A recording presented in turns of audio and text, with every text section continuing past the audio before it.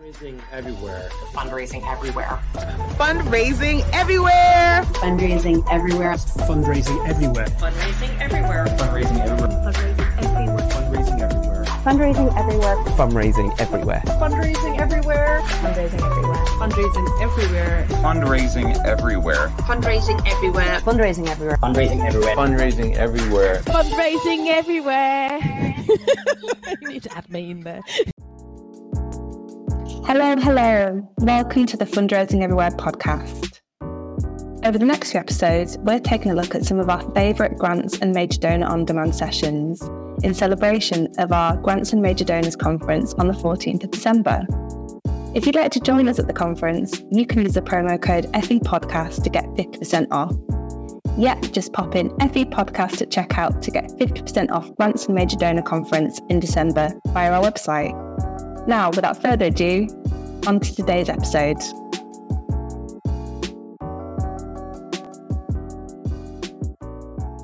Hi, everyone. Welcome. Really excited to be here today, talking about how to create queer inclusive workplaces and marketing campaigns.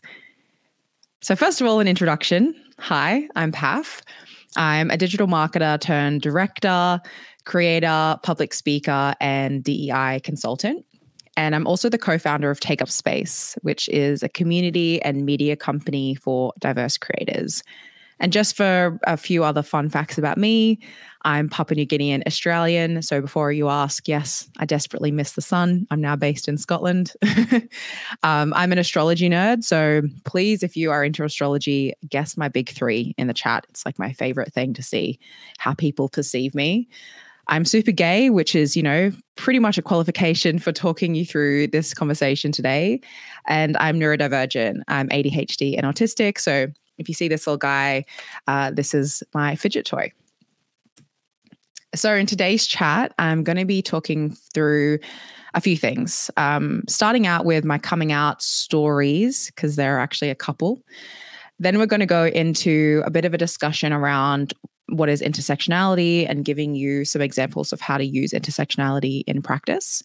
And then we go into more of the actionable advice section. So some really great advice on how to create a queer inclusive workplace and LGBTQ marketing campaigns. And hopefully we'll have a bit of time at the end for some Q&A. But please feel free to pop questions in the chat throughout as well while they're top of mind. So starting off with my story. Don't worry, I won't bore you with the whole thing because that would take several hours. So let's go back to 2008. And the first thing I think of in 2008 is this line from Black Eyed Peas. I am this person and I have a crush on a girl. But the thing is, I don't actually know that until almost several decades later. And how this all happened was I just noticed this girl that I'd never really seen before at my school. And she was wearing these cherry red Doc Martens. She was kind of a goth, so she had heaps of eyeliner and really cool, quirky accessories. And she had a bunch of piercings as well. And as you can see from this hilarious, not even cringy, I'm going to embrace it, photo, I also had some piercings and was kind of in my metalhead era. So I noticed this girl, and the first thing I was thinking to myself was, wow, this girl's really cool, okay? I've never really seen a person like this. This is really interesting. And then naturally, I just started to notice her and notice who her friends were and what she kind of did after school, and realized that we both often would go to the same shops. I lived in a very country town in Australia, so we would take the bus into the city and go to some of the same shops, and I didn't realize that she would do the same thing. So one day I actually had my wrist pierced, and I still have the scars to prove it. And I thought this was a really cool opportunity to talk to this girl, because obviously she was really into piercings, right? So I talked to her on the bus and we're talking about the piercing. She's talking about the ones she wants next, yada, yada. And then I spend the next 2 weeks kind of obsessively thinking about this interaction. And then I'm thinking about, I wonder what it would be like if I introduced her as my girlfriend to my friends. And that's the end of the story. And the reason that's the end is at no part in this obviously very queer interaction experience did I think this is a little bit gay. And that's honestly because I had zero queer representation for people who looked like me. Okay. The queer representation when I was growing up in the 2000s looked a little bit like this. So it's very white, it's very cis, and it's usually men. You can think of like the gay best friend trope that you saw a lot. Mean Girls, Glee, Ellen DeGeneres. But in nowhere, in no part of these characters did I see someone that looked like me. So I actually completely forgot about that girl and that whole 2 weeks of my life, where looking back, it was obviously one of my first crushes because I just didn't really think anything of it. I had never really seen queer representation or women loving women, in my experiences personally or on TV and on media, which was kind of my only access to the outside world. Remember, this is like a pre-social media era. So yeah, I go on, and that's the first and last time I ever think about that girl until 2020. So 2020, I don't need to give you a refresher on what happened that year. But one part of that for me, with a lot of isolation, a lot of time to think, and a lot of boredom, like many of us, I joined TikTok. And I kind of joined the app just thinking it was going to be like a fun way to waste time, see all the weird sounds and memes and quotes my friends were talking about at work that I had no idea what they were talking about. And something very interesting happened.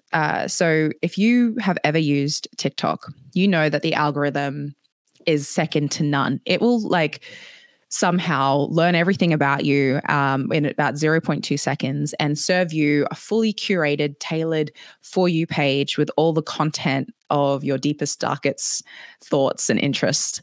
And it took TikTok maybe a couple of hours to learn that I was queer. And at the time, I actually had already come out as bisexual years before. So I had a bit of a light bulb moment and realized that I was queer. But at that point, I was mostly dating men. And honestly, I'd felt really isolated from the queer community because around this time, bisexuality was often seen as a phase. And really, people would judge you based on who you were currently dating. So if I was dating a man, they would just kind of perceive me as straight. And honestly, it had been so many years since I was involved or even felt like a part of the queer community that I kind of started to believe them that it was a phase.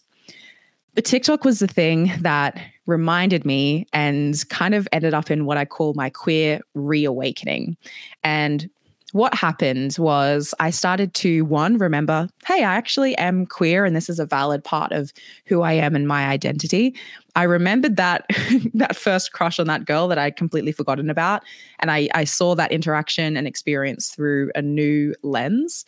And then I started to feel inspired to tell my story. And it was usually through a humorous or a funny or a relatable lens, short videos talking about, different parts of the queer experience.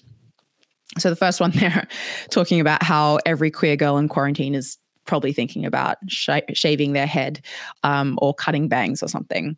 But then something interesting happened. I reconnected with my queerness, but I actually realized that there was so much more to it than I had originally thought. And through, again, that period of time of self-reflection, I feel like 2020 was really a point in time where we all kind of had the space to look at our lives and ask ourselves, is this actually what we want? Is this aligned with our values? Are we living as our authentic selves? And the answer to that was no. So at the age of 27, I came out as gay. And I realized that that was my true, authentic self. And I had also realized that a lot of the things that I had been doing was really like following the path that was laid out for me, the expected path of heteronormativity. And throughout this process of finding myself and documenting it, it's really funny. It's very strange, actually. You can go on my TikTok right now, scroll back, and you can literally see me come out in real time. It's archived on the internet, which is very funny. But throughout this process, people really started to resonate. You know, a lot of people were having these similar light bulb moments and were coming out as queer or gay. Were realizing that, they potentially want to use they, them pronouns or are trans. It was just a real moment in the queer community of, I think, people having that space without, being perceived. Who am I without, when I'm not leaving the house and having to put on all these masks? And throughout that process, I grew an audience of around 90,000 people. And one of these followers ended up being a Scottish girl from Edinburgh. And one of my pieces of content came up on her For You page. And obviously she thought I was pretty cool. And we ended up chatting. We ended up dating long distance. And I ended up moving from Australia to Edinburgh without having ever met her in person. We met for the first time at the Edinburgh airport. And that Scottish girl is now my wife. So it's safe to say that 2020 was a real huge turning point in my life for so many reasons. But a lot of it came from finding my community for the first time and feeling inspired to tell my story and be validated through that. And that was through TikTok. So shout out to TikTok. No, I really, really like this quote because it kind of speaks to what I was talking about in terms of following that path that is laid out. And this is from Miles Johnson from an essay called Neuroqueer. And it says, identities not considered the default, that is, non-white, neurodivergent, queer, among others, are pushed towards assimilation to the default.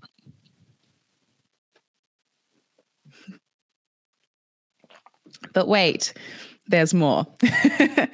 I already spoiled this in my intro, but in 2020, I also realized that I may not be broken or weird or an alien. I actually may have something different about me, and that is ADHD. And again, this came from TikTok. And I know there's a lot of debate right now with people saying people are diagnosing themselves by just seeing one TikTok and think, oh my gosh, that's me. For me, it happened a little bit differently. I actually did a post about this weird thing I had with time. And I basically, without knowing, explained exactly what executive dysfunction is without knowing what that was. And I had it go semi-viral. And many, many people, like this lovely person here, said, I think that's just ADHD. And I had never heard about ADHD. I mean, I had, but from my perspective, this was just something that, little boys had, the hyperactive ones that can't sit still at school. And I loved school. I was obsessed with school and very specific interests, but I was a little bit naughty as well. But for the most part, I was obsessed with school. So obviously I couldn't have ADHD. But this was the catalyst to start my in-depth research into finding out all about neurodivergence. And something really interesting happened again. I was realizing there was so much language around all the experiences that I had been having internally that I had never had language around. So that weird thing with time was executive dysfunction, being able to be incredibly driven and ambitious at work, but then coming home and feeling so drained that I have to sit in a dark room for hours and eating the same food every day for 3 years. All examples of how my neurodivergence showed up without me knowing. So once again, I had this light bulb moment. Something shifted where I was able to see my life, at that point, almost 3 decades of it, through an entirely different lens. And I mentioned the neurodivergence because I know this conversation is around queerness in the workplace. But as I'm going to tell you in intersectionality, you can't actually pull all those different parts of yourself apart. And in fact, my neurodivergence and masking, which is what I had been doing, actually caused me to not realize I was queer until I was 27. So here are a couple really good quotes around what masking is. Masking is the suppression of one's true self. It is known by many names: camouflaging, compensating, adaptive morphing. And this one, masking is often used to describe the artificial performance of social behaviors that are seen as more socially acceptable in a neurotypical society. And what is very socially acceptable? Man, woman, dating. So this was just one example of how I was masking a lot of my sexuality without realizing. So on to the next part. Those are my coming out stories. Now I'm going to take you down a little bit more theory behind intersectionality. And this is probably a term that you've heard, but I'm really keen to attribute the term correctly and also show you how it can be used in practice, and potentially debunk a few myths about intersectionality as well. So starting off, what is intersectionality? So it was originally coined by American civil rights activist, Professor Kimberly Crenshaw, here to my right, in 1989. And she defines intersectionality as a metaphor for understanding the ways that multiple forms of inequality or disadvantage sometimes compound themselves and create obstacles that often are not understood among conventional ways of thinking. Some of the things that Professor Crenshaw was talking about can also be seen as identity labels. So thinking of intersectionality, we can consider how someone's class, race, gender, sexuality, neurodiversity, disability, and of course more can start to inform how that person experiences the world and also how that person is experienced by the world. So I want to give you my example to hopefully make this a bit clearer. So I grew up in poverty. I came from a very small village in Papua New Guinea, and was, that background has definitely impacted my relationship to money and a lot of other things growing up as well. My race, so I'm a person of color. Again, I'm Papua New Guinean, Australian, identify as Black. I'm gender non-conforming. So you might have seen on my pronouns there, I use they, them, and she, her pronouns. Obviously, as you know by now, I'm gay, I'm a lesbian, and I'm autistic and ADHD. And I do consider those to be disabling. So I want to stop here because I think this is often where I think a lot of people's thinking around intersectionality stops. It's a way that understands how all of our identities combine to create a unique lens in which we view the world, which the world view us. But sometimes I think people stop at these identity labels. And while I enjoy identity labels, because I think that having language and speaking things plainly is really helpful myself. As I said, it took me 27 years to know I was queer and autistic ADHD.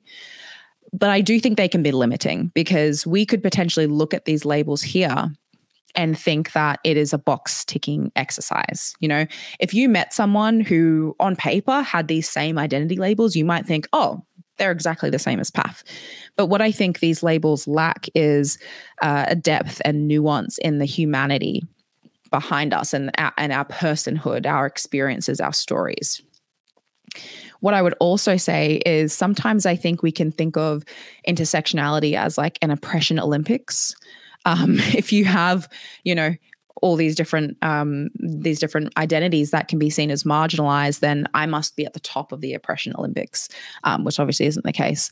I think again, it's about understanding what happens because of these labels. So what could be some of the experiences I had or how I continue to experience the world now because I grew up in poverty? That informs a lot of who I am as a person. And it can also inform a lot of how I approach work. If you're always coming from nothing and you potentially have a scarcity mindset, you might be the type of person to always say yes to everything and burn yourself out because you're so used to having nothing. That's just one example.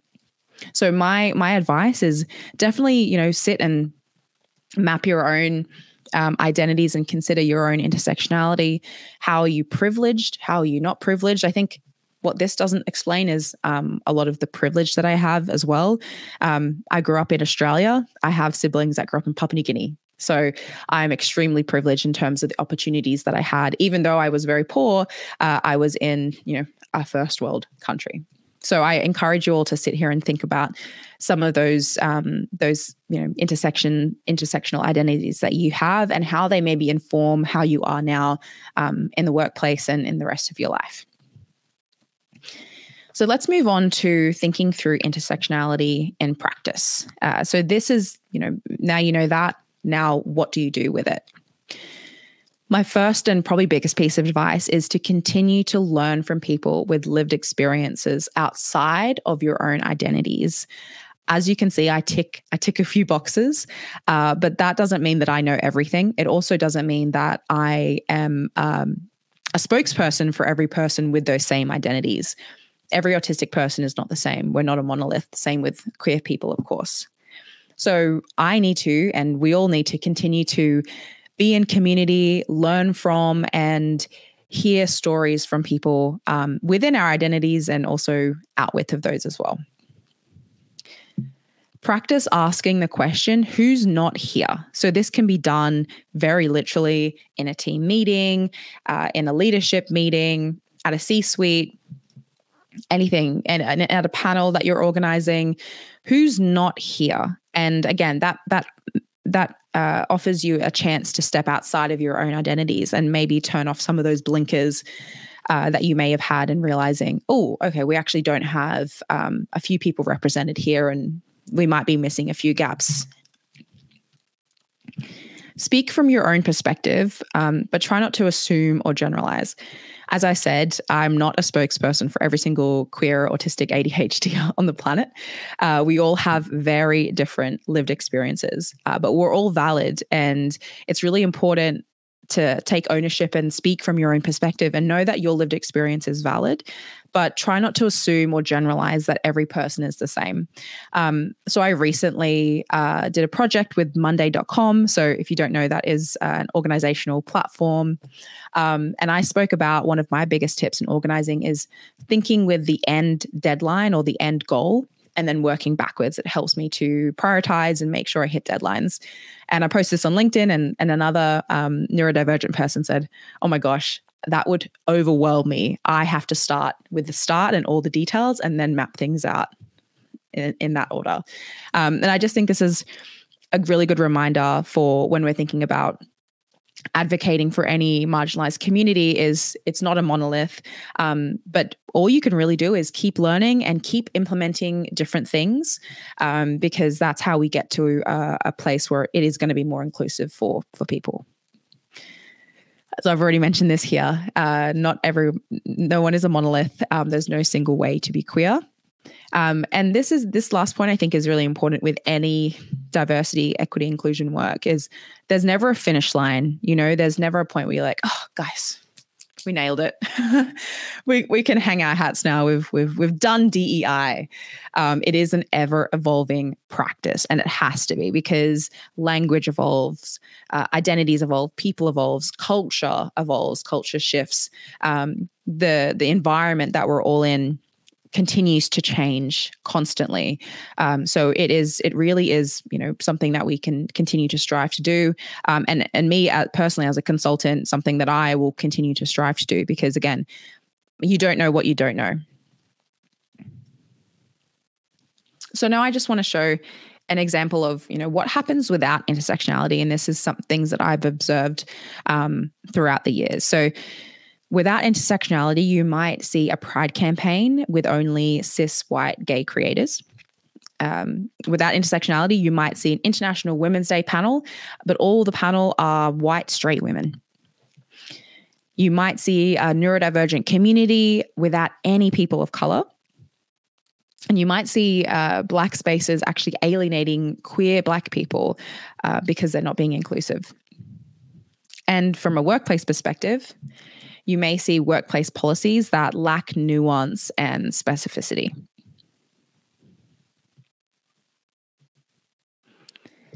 And I want to finish this part here on intersectionality with another brilliant quote. You can see I'm very influenced and continue to be inspired by Black feminist work such as Audre Lorde. This is from 1982. There is no thing as a single issue struggle because we do not live single issue lives. And I think that's really the key part I want to get through with intersectionality. As I've said, I hold all of those identities, and it's actually quite rare that I feel fully able to be myself. Because oftentimes if I go into queer spaces, I live in Scotland, there's a few people of color here, but a lot of the time the queer focused, the queer groups that I frequent are, quite white. So I feel myself, I feel like my queer self there, but I don't feel fully able to bring my Blackness into that conversation all the time. That's because we can't split up ourselves into different parts. Those identities are helpful to understand and to create language and to create initiatives around, but we are the full sum of our parts.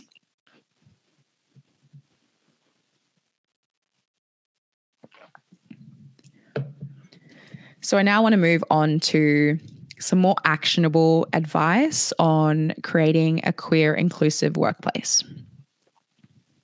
I think I'm talking quite quickly because we're going through it, but more time for questions at the end if we do finish a little bit early. So where to start? I think this is really pertinent advice with any DEI journey that you're going on as an organization. When creating inclusion in the workplace for any marginalized group, the process must always begin with humility and a willingness to learn. Part of this journey is moving from a space of awareness to acceptance. While awareness is passive, acceptance is welcoming a person. It's engaging, including, and offering them a seat at the table. And acceptance can be seen as understanding in action.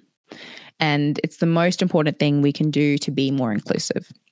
So while that was actually taken from the New Project, which is a project I helped co-create with Google to create more neuro-inclusive workplaces, I think it's absolutely relevant for, again, any inclusion work that you're doing, queer inclusion included. Oh, one of my emojis didn't load. So I want to take you through some steps, through some pillars of LGBTQ inclusion. So I've broken this down into language, training, policies, and initiatives. And feel free to screenshot or take some notes, as they'll be pretty chunky slides, but hopefully packed full of value that you can implement. So let's start with language. I think a lot of us probably think of inclusive language a lot. It's something that's been spoken about quite a lot in the last few years. And I do think that language is really important when creating queer inclusive spaces. So the first thing that you can really look to do is to use gender neutral language in all internal and external comms where possible. So this one always grates me because, again, I just like things to be efficient. But whenever I see he/she, I'm like, just say they. Just say they. It's so much easier. Use less letters and it's more inclusive. Ladies and gentlemen, you can use everyone. There's a bunch, honestly, I'd recommend Googling to get a more comprehensive list of gender neutral language, but it's just very small intentional tweaks. And I think that's another key tip is just intention. You just have to have a little bit of intention. And if if you're watching this and you're straight, you're not queer, and you haven't really maybe had much experience or friendships with people in the queer community, these are just things that maybe you've never thought about.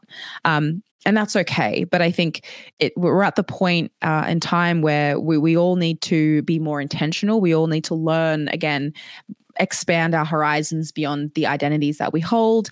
And once you start to see these things, once you start to see how subtle these shifts can be but the impact they can have, it's just something that you can, you kind of get into a habit of looking out for and implementing. So gender neutral language, definitely a great place to start. This is a really helpful one. So I used to run a digital marketing agency. One of the first things I did when I took over was audit our whole recruitment process and policies, but our job specs as well. And one of the first things I did was put in a little, it's not a disclaimer, it's more of an encouragement at the bottom, encouraging people from the LGBTQIA plus and other marginalized communities to apply, even if they feel they aren't 100% qualified. Now, that last point is really, really important. There were studies done a few years ago that actually showed women and women identifying people would only apply for jobs that they thought they were 100% qualified for. If it says 4 years and they have 3.5, they would be like, oh, dang it, that's not for me. Whereas men and men identifying people would usually apply for roles that they were 60% qualified for. And what happens is, you kind of write these job specs and it's like a wish list, right? Oh gosh, the perfect person would have all these things. But if you've ever hired people, you know that a lot of the time people can surprise you, and there's a lot to be said about transferable skills that aren't necessarily going to be laid out in that job spec. So by having this little encouragement and just, speaking the quiet part out loud, it can help someone who's looking through and already disqualifying themselves to stop and maybe apply. And they might end up being, your next superstar that you hire. This next point is very easy to implement, and I think a really, really good signal for any organization wanting to signal that they are a safe place for queer people to work. And that's including your pronouns. So you can see here to my example, I've included my pronouns after my name, include them in your Zoom calls, your team calls, your Slack name, your email signature. Anywhere you have your name as an opportunity to include and normalize pronoun usage. So I say normalize because a lot of cis straight folks might think, oh, I just use normal pronouns, or why do I need to include my pronouns? The whole thinking is it's not actually for you. It's typically to normalize it for other queer people. So I'll tell you from a personal example, I used to only use they, them pronouns for a couple years. It's only been recently that I've been a bit more fluid with the pronouns that I use. Mostly because I was being misgendered on a daily basis, and that was quite painful. But when I would meet someone and I would see that they had their pronouns in their email signature, or in person, if I met someone and they said, hi, my name's Jane, my pronouns are she, her, I would immediately have a sigh of relief, because what that means is, one, it was a safe place for me to say my pronouns, they, them, and not feel like it would be ridiculed or it would open a can of worms or I'd get a bunch of questions I didn't really want. I think that's quite the difficult thing, especially when you use, they, them pronouns, for example, is oftentimes no one's going to know unless you tell them. But by telling them, you're now talking about gender in a conversation that maybe is to do with campaigns and work, and feels a bit strange to be, putting yourself out there like that. So as soon as I meet someone who is actively, introducing themselves with their pronouns, making it a habit, normalizing it, I just feel safe that I can do the same. And it's not going to be a huge, internal battle that no one's even knowing is going on. I'm sitting there thinking, crap, do I out myself and say my pronouns are they, them? And it might cause, questioning and things that I don't really want. Or do I just sit here and because I'm feminine presenting, people are going to misgender me the whole time. That's kind of the internal battle that happens a lot with non-binary folks. So yeah, if you listen to this, easiest thing you can do to become an ally today is introducing yourself with your names and pronouns. And then avoiding binary terms. So a lot of the time we say male and female when we actually mean men and women. And I think that the issue with these binary terms is, one, they're actually related to sex. Sex and gender are two different things, but they are binary, so there's no wiggle room. Whereas terms like men and women automatically include trans men, trans women, and of course non-binary people for non-binary folks. So that is the first piece there with language. Now let's move on to training.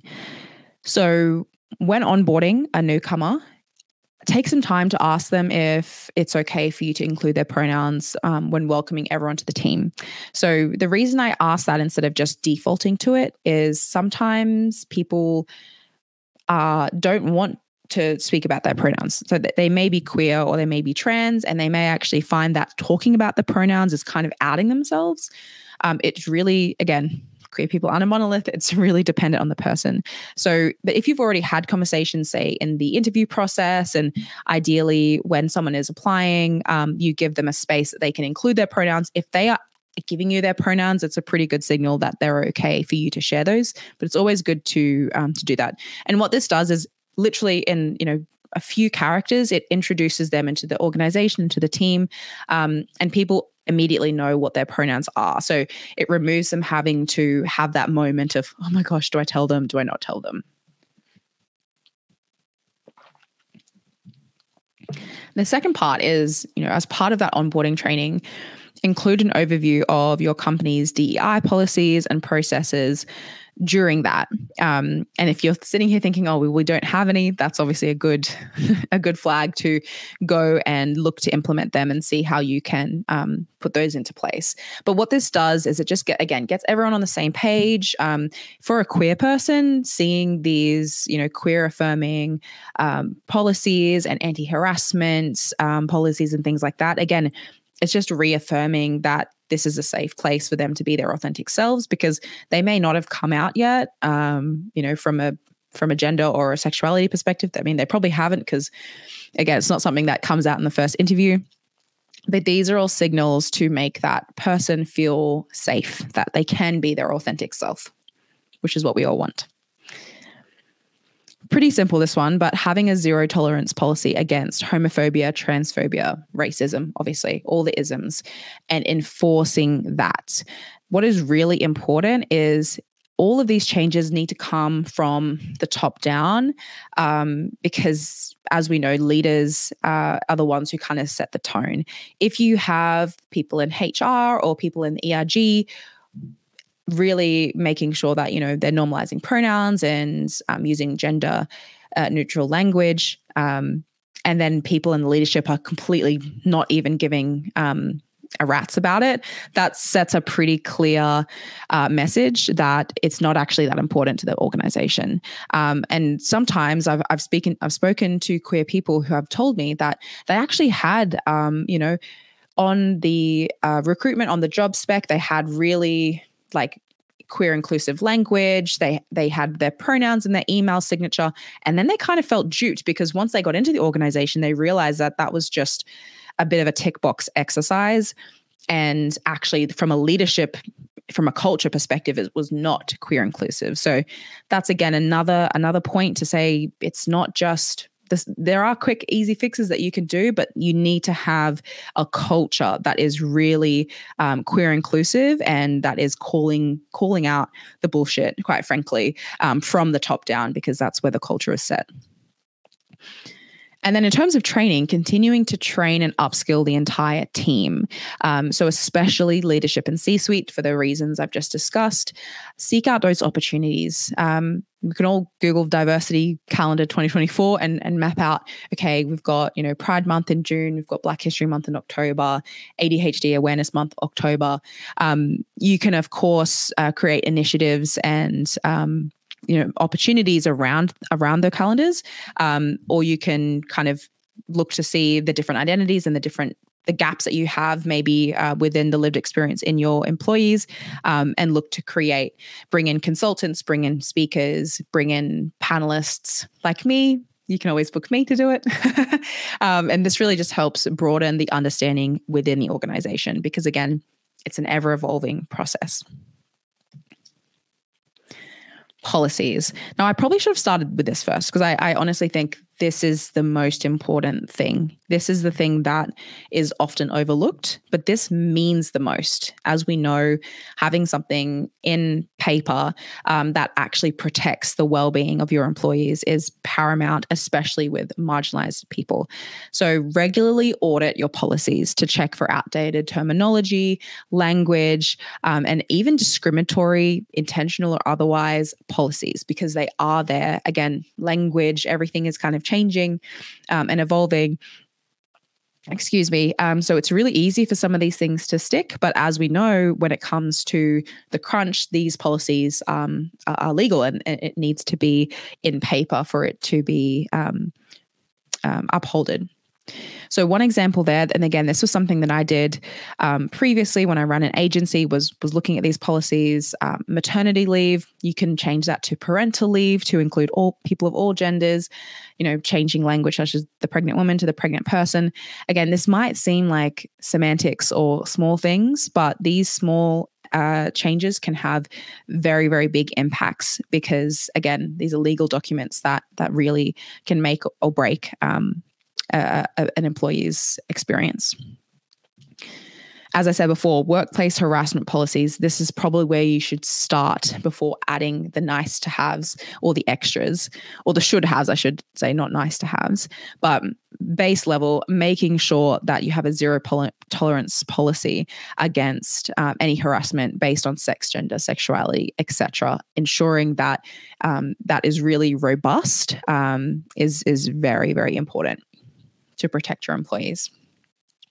Then you can start to look at implementing holistic, queer-specific policies. So we've seen things lately such as gender-affirming care, gender transition surgery, leave, in addition to other well-being initiatives. Again, as a queer person, and I know many trans people who would say just seeing that in paper, it just shows that you're walking the walk as an employee. You're not just changing your logo during Pride, you're actually standing up for and advocating for the specific needs of the queer and LGBTQ plus community. And then this is obviously if you have, a traditional workspace, but things like having gender neutral bathrooms beyond just the disabled bathrooms, which obviously you should have as well. Just these small changes can, again, make a big difference. It's, for the trans person who is not sure which bathroom to use. And again, in the UK, obviously that's a huge thing right now. We're seeing a lot of queer and trans specific hatred and really, really awful stories in the news and the media being projected. So knowing that your employee, your employer, your workplace is a safe space to be your authentic self and not have to think, which bathroom do I get to use? Again, small changes, huge impact.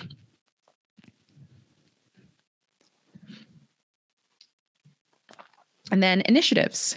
So I already kind of said this, but before slapping on a rainbow logo during Pride, consider everything else you've been doing as an organization to do the work. And it's important to be honest. It's important to know that, we all have to start somewhere, and you could be starting right from the start, and that's okay because you're giving it a go. But it is important to consider how you're signaling to the outside that you are, queer inclusive. Is that actually translating to the reality of working in your organization? So in saying that, I would actually say group solidarity matters. And I've spoken to other queer people and they have differing opinions. Some people think that it's rainbow washing to change your logo during Pride. But I personally think with the rise of queer hatred in the UK, it can show solidarity to the queer community. I noticed this year during Pride that there was much less organizations change their logo. And it was a small thing, but I kind of wish that more changed it, even if it was a little bit performative, because I think it's important to show we're not going to back down as an organization about who we advocate for in times of strife. So, Pride is a long way away. It's in June next year. But I think this is a really good moment to start thinking about how you can implement some of these actions that was discussed. So then you can, you are proud to show your support during Pride because you've done the work. You've kind of earned it. in saying that, Pride is a month, but we are queer all year. So considering year-round initiatives such as speaker sessions, partnering with LGBTQ plus creators, highlighting queer influencers, brands, etc., year-round, it just shows that you're doing the work. It's not just a performative thing. You don't just think about it for 1 month. You are really, here for the queer community, and I think that says a lot. Now, on the Pride subject, don't assume your LGBTQ plus employees want to head up every Pride initiative. Don't just think, oh yeah, I've got one queer person in my team. I'm going to ask them to head everything up. They might love to, they might absolutely want to, but instead put a bit of a notice out if who is wanting to get involved, and then ideally prioritize the queer people who put their hands up because they have that lived experience. But include allies, of course, which are very important in the work. In saying that, if you are having queer folks stand up ERGs or Pride initiatives, remember that they are able to tap into their lived experience. The reason that they're able to pull these things together is because they have that knowledge that you don't have. So it's important to actually pay them extra because it's on top of their existing workload. That's something that I hear a lot is there are opportunities to stand up ERGs. And queer people are really, really keen to do this because it's very near and dear to their heart.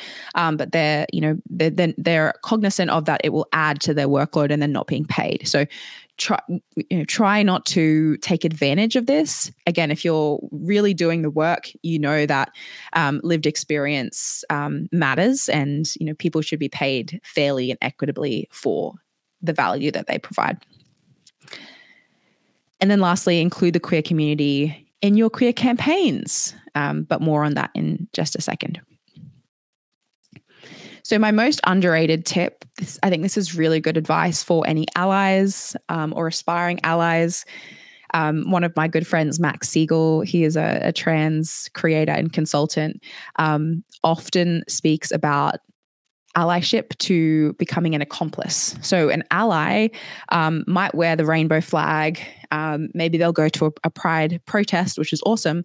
But accomplice is someone who's actually in there doing the work. And I think this is a good framework to consider. So know when to step up and know when to step back. So let me give you some examples. If you're in the workplace and you see a queer person being belittled or harassed, or even just little snide comments being made to them, or you're listening in and you can hear that someone's really getting them to explain pronouns and explain gender and getting into some really, deep conversations that could be quite emotionally laborious or draining for the queer person. It's your chance as an ally to step up. When we're discussing about things to do with our identity, it is personal. So even if for the other person it's more of a discussion or a debate, or they're curious, you have to know that when you're taking that discussion to a person with those lived identities, it is personal to them. So they're always going to potentially have emotion tied to that, it's just totally understandable. But that's when allies can step in and have those tough conversations, because for allies, it's not personal to them. They're not queer, but they maybe know the language. They maybe have really good resources to share. So they can kind of stand in that gap and advocate for the queer community. And then we can be like, okay, I can just sit back here because I wasn't trying to teach everyone everything today. And then knowing when to step back. So this is also really important. One thing we don't want to do as allies is to take over and have everything be about yourself. Saw this recently with a Pride campaign, and they had an active ally being highlighted, which great. The work that they do for the queer community in their advocacy is excellent, but it probably wasn't their point to stand up in the middle of that Pride campaign. So know when to step back. Think, am I talking about something to do with my experiences? Or is it an opportunity to maybe pass the mic to someone? So again, it's really about knowing the right chance to do this. And my note at the bottom, my tip at the bottom is, remember, the only thing worse than trying and getting it wrong is not trying at all. So to the final point here before we go into Q&A is around creating queer inclusive marketing campaigns. So, oh my gosh, these slides look very different on my side. I think they turned out a little bit funky, but hey, we're going to roll with it. So we're going to be discussing how you can do that from ideation, creative, copy through to UX. So let's start with ideation. So a really good rule of thumb, if you're creating a campaign for any community, consult with that community from the start. And what this does is it makes sure that you are really creating authentic, representative work that aligns and speaks to the queer community. And you can also gain really great insights from that you may not know because you're not a part of that community. A way to do this is reaching out to consultants directly or tap into communities such as Take Up Space, my own, or We Create Space, and to provide market research, ideas, and inspiration, again, directly from the community. Another excellent agency is Purple Goat, who specialize in disability advocacy, but they often create roundtables where you can tap into those insights and hear directly from the community that you're creating a campaign around. And again, another tip is, even if your campaign isn't, queer focused, it's important to get feedback from a diverse group of people to sense check your campaign, making sure it isn't intentionally exclusive, tone deaf, or harmful. And then again, are we leaning into stereotypes? Is this authentic, relatable? Is this a real representative example of the LGBTQ community, or are we just leaning into the gay best friend trope, as I said earlier? Creative, again, honestly, this whole thing could pretty much be summarized as include queer people in every step. But of course, include, queer models, actors, and creatives to feature in your campaign. Really important if those characters are LGBTQ+. From a briefing perspective, so making sure it's really thorough and you're saying, what do I want, by, when, and why do I want it? But allowing for flexibility and creativity on how they deliver it. So again, if you have opted to, have a queer creator as part of a campaign, but you're then trying to police them on their clothing or how they express themselves, then it's probably not doing it for the right reason. So don't ask them to water down anything. Allow them to present as their authentic self. This is also when you can kind of act as an intermediary and again, avoid just slapping a rainbow on something to make it pride themed. Copy, gender neutral language, kind of mentioned that before. They instead of he/she. Also writing your content in plain, simple language. So one thing I haven't explicitly said throughout this, but there is quite an overlap between the queer and neurodivergent communities. So you might find actually a lot of these tips are more on the accessible side for neurodivergent folks. But the great thing about creating something with queer or neurodivergent people in mind is it becomes more inclusive for anyone and everyone. So things like formatting into digestible chunks, producing content in different formats, having a clear call to action, utilizing visual storytelling, all things that are probably going to really resonate with communities of all kinds. And last point, again, this is more from an accessibility perspective, but going through the whole customer journey process, ensuring the website has clear navigation. FAQs are really helpful to really walk through the process, and also having a considered post-purchase email flow, walking everyone through the step of the process. From more of like your website perspective as an organization, so make sure that you are speaking about the initiatives that you have, but avoid that performative nature. Again, if you're just putting a queer person or a person of color smack bang in the middle of your diversity section, but you haven't actually done the work behind the scenes, that may be dipping into performative waters. And again, this whole piece, a lot of this can be summarized in this quote. This is anonymous, but it was popularized by South African disability advocates Michael Masutha and William Rowland. Nothing about us without us. Okay, I'm going to pop back in for the questions, but I just want to say first thank you to everyone for listening. If you want to find me on anywhere, I'm Path Avara. I'm like the only Path. So you can find me on Twitter, on LinkedIn, or you could learn more about Take Up Space at takeupspace.io. Awesome. And I'm going to come back for the questions. Okay.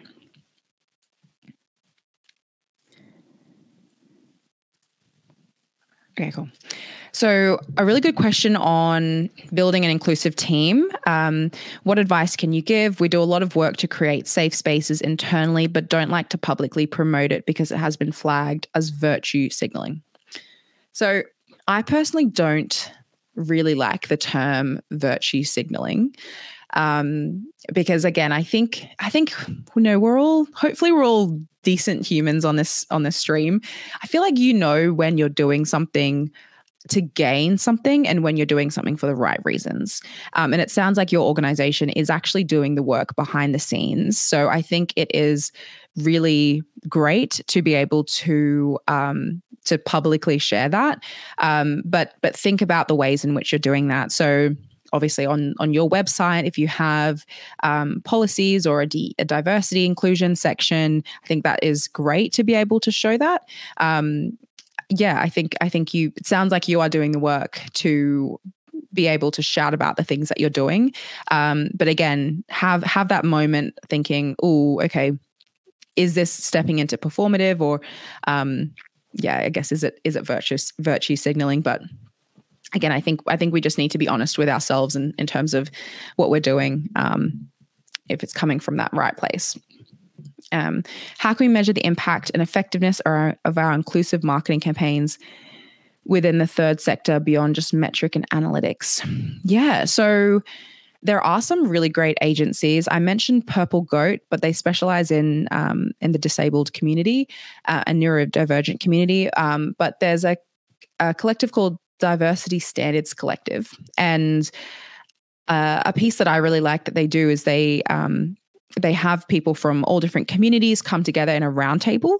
And what they can do is they can kind of sense check a campaign before it goes live, or they can kind of provide some commentary and feedback on a campaign that's already gone live. So I think that is probably a great way to get some on the ground feedback for your campaigns to see if it is resonating with those communities. Again, just having those communities in a room discussing in a safe manner that they feel welcome and allowed to express themselves, I think can provide some really great insights.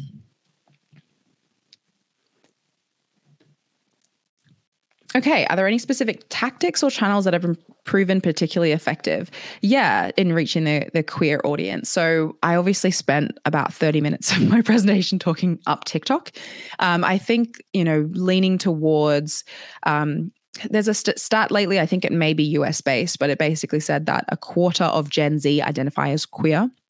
So that's obviously a huge umbrella. But I think then thinking through that, okay, where are young people hanging out on the internet? It potentially is places like TikTok, Instagram is still up there. I think just thinking through how youth are kind of utilizing the internet, and you will probably be able to reach the queer community.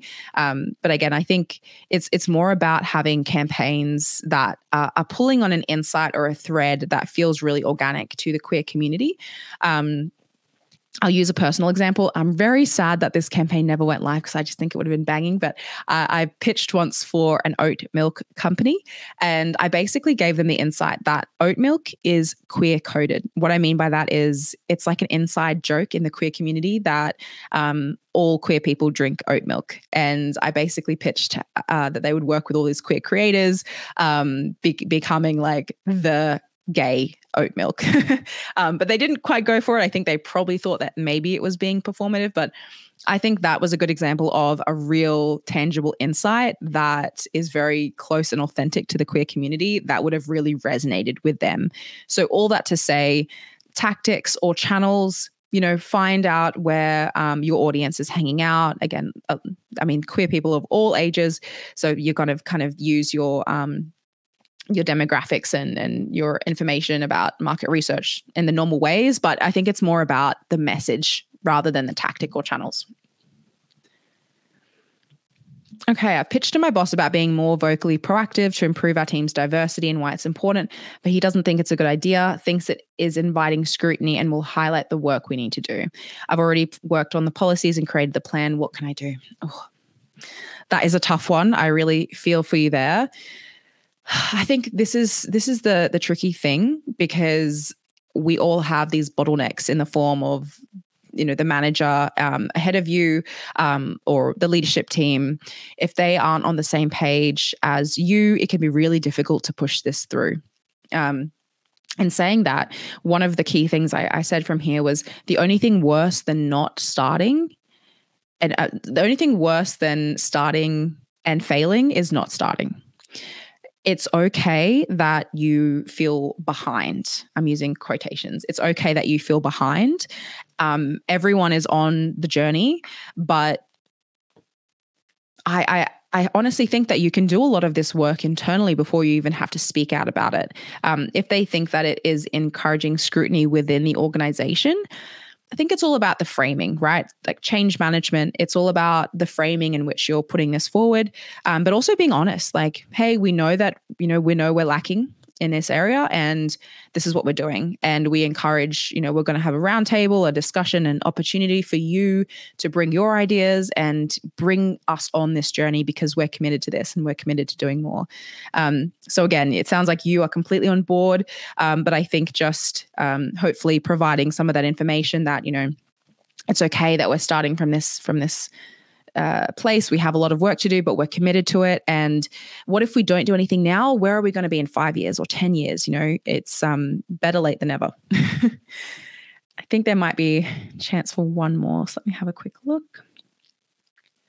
How can I support my team to be aware of the impact of language when working with marginalized people? So I think a lot of it comes to training. So a lot of it, if you don't have any sort of inclusive language training, the first thing you can do is hire a consultant to come in and run a session on inclusive language. And ideally, this person is going to be able to provide different perspectives. So it's quite a holistic view.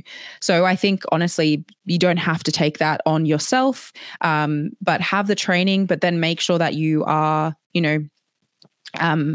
pointing things out when things aren't quite going correctly.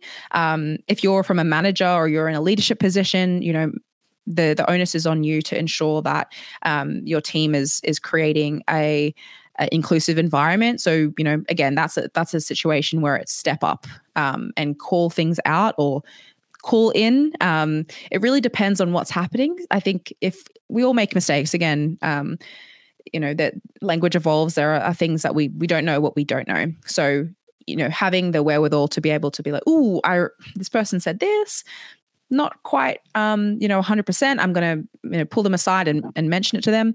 But if there's an environment happening that is actively aggressive, or you can see someone's getting upset and it's just not appropriate behavior, then calling them out with everyone included, I think is really important, because that shows that to the queer people in your organization, again, that you have that zero tolerance stance, and that you're going to, stand up for your queer employees. It's not just something that you slap on the website.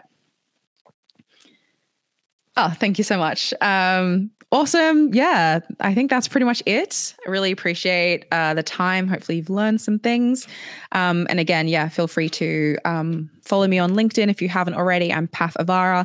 And if you are like, ooh, really need to do some more work on this, I am available for consultancy and speaking. So just slide into my DMs. But thank you so much for Fundraising Everywhere for having me on. It's been a pleasure. Thank you so much for listening to the Fundraising Everywhere podcast. If you're enjoying this podcast, why not share it with a fundraising friend? And if you would like to give us a little like or subscribe, it really helps more fundraisers like you find us. Thank you so much. See you next time.